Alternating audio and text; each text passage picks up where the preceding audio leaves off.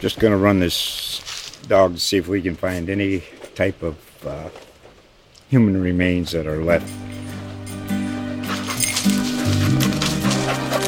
Listen to Where Secrets Go to Die, The Disappearance of Derek Hennigan.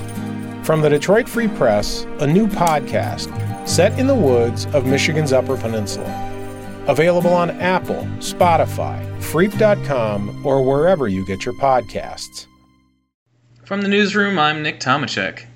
Carter Hess, who was originally from Panama City, was reunited with his prosthetic leg on Tuesday after losing it last month while surfing. Sebastian Morris, a 13-year-old from Santa Rosa Beach, had recently found the leg while diving and treasure hunting with his father, Bobby Morris, who then started an online campaign to find the owner and return it. Sebastian Morris was determined to find the owner and more about the leg he dug up in the jetties of the park, his father had said. After contacting them online, Hess met with Sebastian and his mother to get his leg and take them out to dinner. Hess first got the $3,000 titanium leg at Walter Reed Medical Center in Maryland. The prosthetic was specifically adapted for Hess to use while surfing. Hess lost his original leg when he stepped on an improvised explosive device in 2012 while serving in Afghanistan. Hess, who surfed for years before his injury, really liked the artificial leg and used it to surf all over the world, from Bali to Central America and Hawaii. But then last month he turned into a wave at St. Andrews and it crashed down onto him.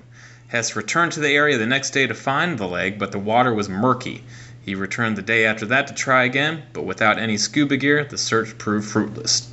Hess said he plans to surf with his newfound leg again later this week, depending on the waves. He said he also plans to keep in touch with Sebastian and to maybe take him scuba diving one day if his dad permits it.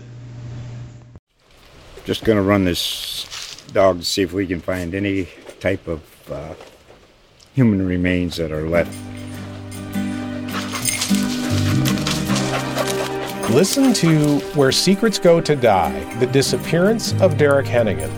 From the Detroit Free Press, a new podcast set in the woods of Michigan's Upper Peninsula. Available on Apple, Spotify, Freep.com, or wherever you get your podcasts.